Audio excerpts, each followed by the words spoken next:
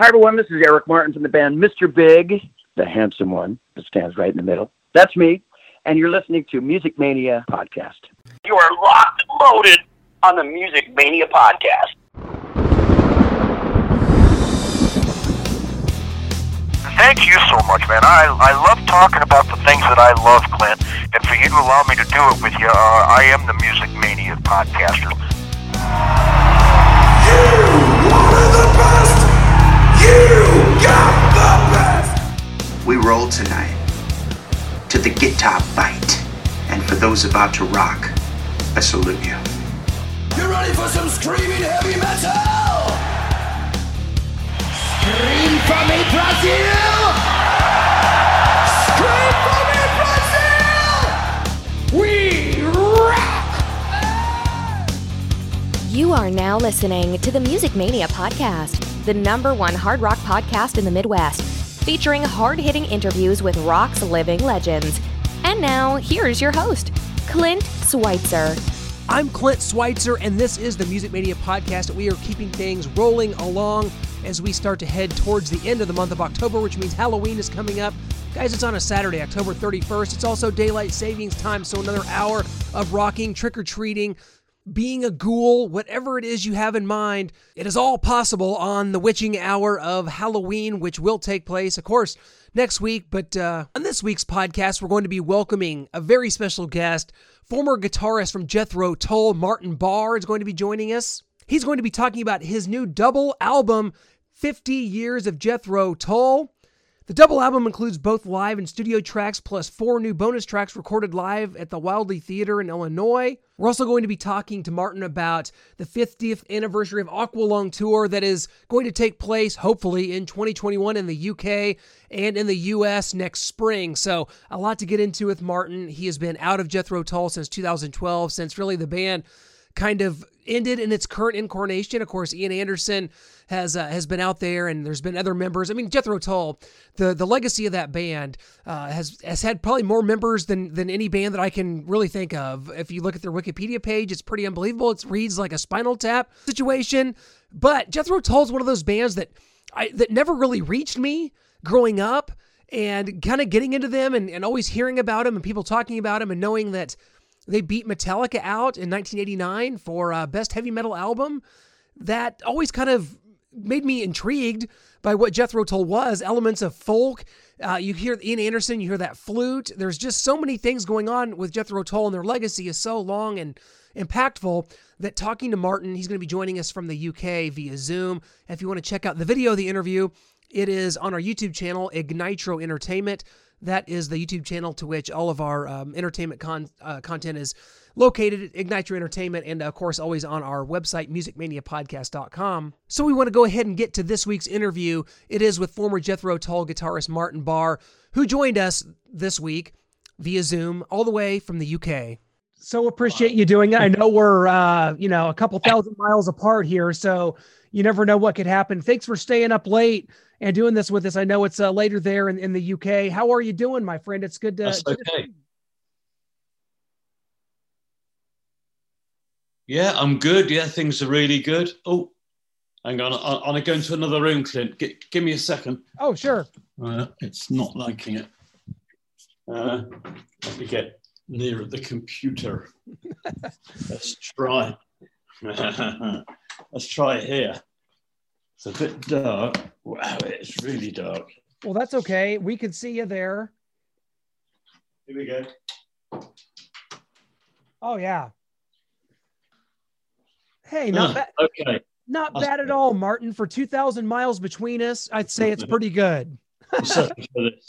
Okay. How are you doing? How's everything going for you, my friend? Well, it's good. I'm busy. I've got lots to do and lots going on in music, but I think we're all getting a bit tired and fed up of it, and we're just getting the novelty's worn off. Really, I've had a nice summer's break, and now I'm ready for work. Oh yeah, definitely so. And I kind of want to start there because you have, coming up in 2021, of course, it's the 50th anniversary of Aqualung, and you have a tour plan for that. What is kind of your management tell you when it comes to that? I mean, obviously the shows are on the books and hopefully it's all going to happen. What is your thoughts here? Are we going to make this happen? Hopefully. Yeah, I haven't cancelled anything. The last gig we did was in Chile, in South America, and we just got out. We were due to go to Peru and Mexico, and they closed the borders literally just as we were going to go there. So we got back to England, and I started postponing all the US tours, all the dates, put them back till now, September, October. And then in June, July, I phoned up the American promoters and said that I don't think they're going to happen. And they're going, yeah, they're fine. And eventually they go, I think you're right.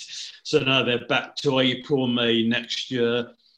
And they might get postponed again. Nobody knows. But I don't cancel anything because I think the onus is on the theatres, the promoters. These are the guys laying their neck on the line, and the finances obviously are crucial to them. So I'm here ready, and when they say let's go, I'll be there. Well, we sure hope it's this spring here in the U.S. You got some dates in the UK. Prior to that, what's it like as an artist? I mean, for you, I mean, you've been around and done so many amazing things, but have you ever seen anything like this level of uncertainty from a musician standpoint? I mean, it's really unbelievable. No, it's almost like a really bad movie. Well, it is a really bad movie. No, yeah, I think the beginning of it, everybody took it, laughed it off, but now it's not funny.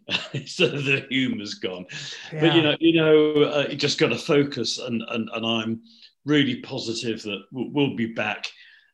It's just when, and in the meantime, I'm going to get a lot of music out there for the fans. And we're doing it with this CD. I've got a DVD coming out for December. And I've written music. I'm playing. I'm even taking my exams, music exams, on flute. Wow! Yeah, that's amazing. On flute. Why? And I can't explain why. But I just think if I keep my brain as sharp as possible, keep playing, keep the fingers going, and the heart's passionate, then that's all we need. Well, let's talk about the CD. It's a double CD. It's a double affair. It's 50 years of Jethro Tull. This is a very ambitious effort.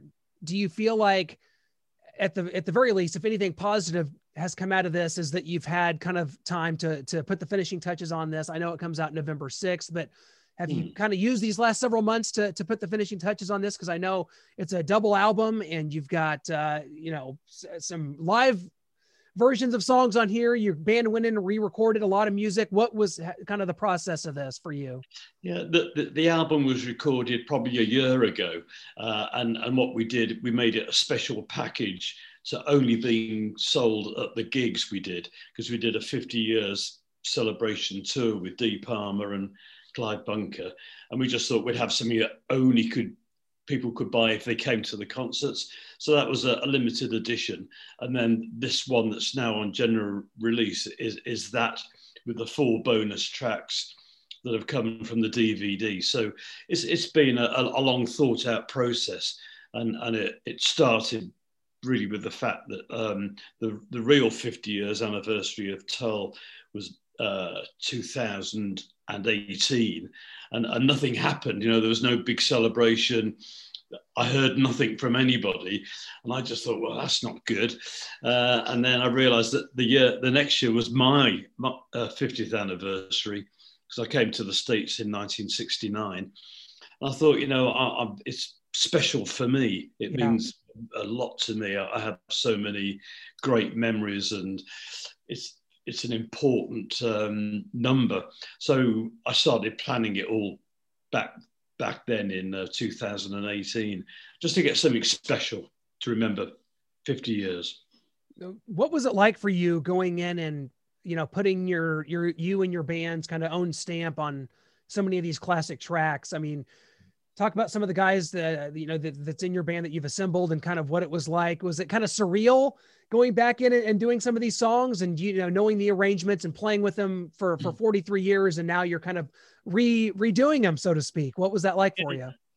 It's felt very natural. I thought 11 years ago or 8 years ago when I started the Martin Parr band that, I wasn't quite sure what I was going to do. I had a lot of solo material, but, I felt that I need to carry the flag for Jethro Tull for the brand.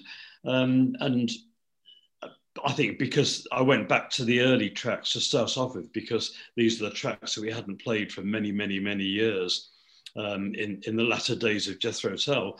And so it was bringing those back into the set was really exciting. And remembering those old riffs and old songs, it was really great fun. And it's sort of grown from that, where I've had so many ideas. When I look through the catalogue, there's so many songs, I just think, I can do something with that. Or another one, that's a great song, I'm just going to do it as it is. It's some you can play with, have a bit of fun. Others, you leave them alone because they're perfect. But I found it totally natural, mainly because the guitar is the focal point in many of these songs. Absolutely the case. And your playing is so well regarded, and you were a part of this band and this legacy for 43 years. When the band disbanded in 2012, kind of talk about the last 8 years for you and what that's been like, because someone as well regarded as you, and with the resume that you have, there's probably, a lot of things that you could have done, a lot of directions you could have taken musically, but to keep these songs alive, I think that is just incredible. And to put a band together like you've done and to tour on that has been so rewarding to see you in that environment. What have the last 8 years kind of been like for you since the band sort of initially demised there?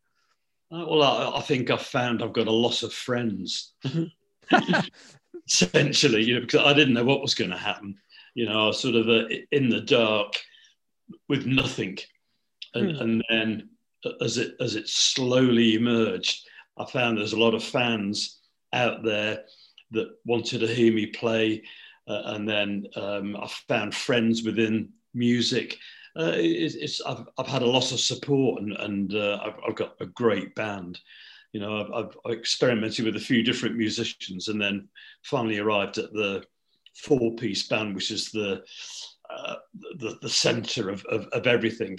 And then I've had guests with Dee Palmer and Clive Bunker, and I've got the 2 girl singers that come out on the road with us, and who are on the album. So and I hate to say the word because it's overused, but it's a family. We are a family. We're a touring band, like the old days. When everybody was stuck in the back of a van, and you eat, sleep, work together. But that's the way we are. And I think Jethro Tull in the latter years had completely lost that whole essence of being a band. To have that back again is such a refreshing thing to do, and it's really good fun. Would you say this is the most gratifying aspect of your career right now? Because you see so many people, and you were there for 43 years. You're a part of this legacy as much as anyone. But do you think that with what you've done, forging ahead and putting together the band that you want and being able to kind of realize your own vision, has that been the most gratifying part of your career, doing it this way? Yeah, I really think it is, because, with age, there aren't a lot of good things about age. But I think the one thing is that you have so many life lessons that you've learned. And I'm just comfortable with music. I think in the early days, you're very unsure of yourself. Not many people have that confidence. And sometimes you pretend you have the confidence by being super egotistical, being horrible. But whatever I am, I love playing. I love my guitars. I love playing live music. I love writing music, because I'm just really at ease with it. It fits. It's like an old suit. It's just perfect. I don't need a new one. So yeah, I'm really, really happy with where I'm am at the moment, and we get such support. It's fantastic. Like you.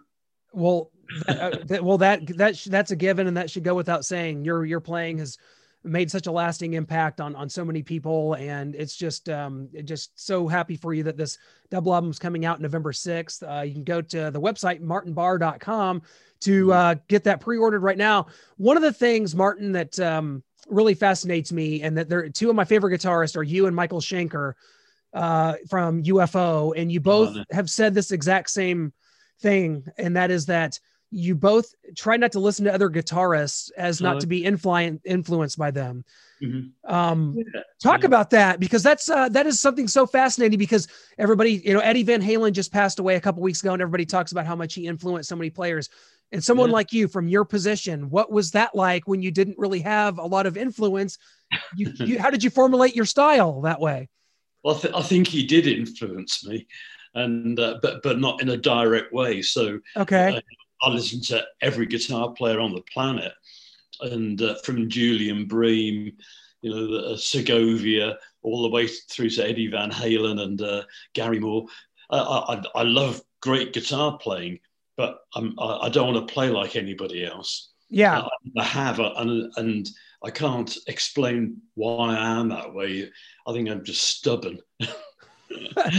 So by default, I've just become my own person. I've never. I think in the early days, in the late '60s, all the blues came to England, and all the guitar players were trying to sound like B.B. King, Freddie King, Albert King. They're really trying to play those licks the same. And I just thought, no, don't do it. Leave them alone. They're perfect. So I think even then I realized that I didn't want to follow the crowd. And maybe that's my makeup is that I never want to go where everybody else goes. I'm sort of a little bit of, if everybody turns left, I'll go right, just to be obstinate. So, but I'm influenced by great playing. So if I hear an Eddie Van Halen solo, it makes me happy that somebody's playing great music, and he was such an amazing player. So yeah, but I couldn't play like him in a million years. Not good enough, but he inspired me to be as good as at what I do as he was in what he did.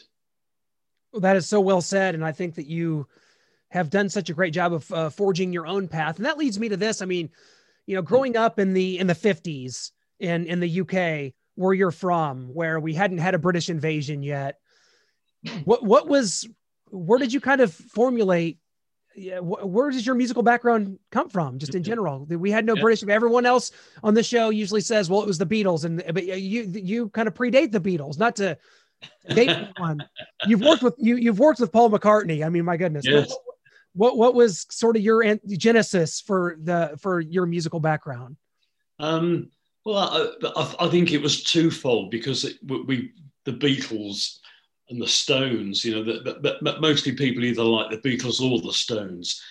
People didn't like them both. The Stones were the rebels, the Beatles were really the guy next door. Right. Perfect. But I liked them both for the different reasons, and we played all their music. But I think we played all their music because that's what people wanted to hear. But funny enough, I was looking through my record collection in a plastic case, like a really old 60s case. I've got all my singles, and they're all from America.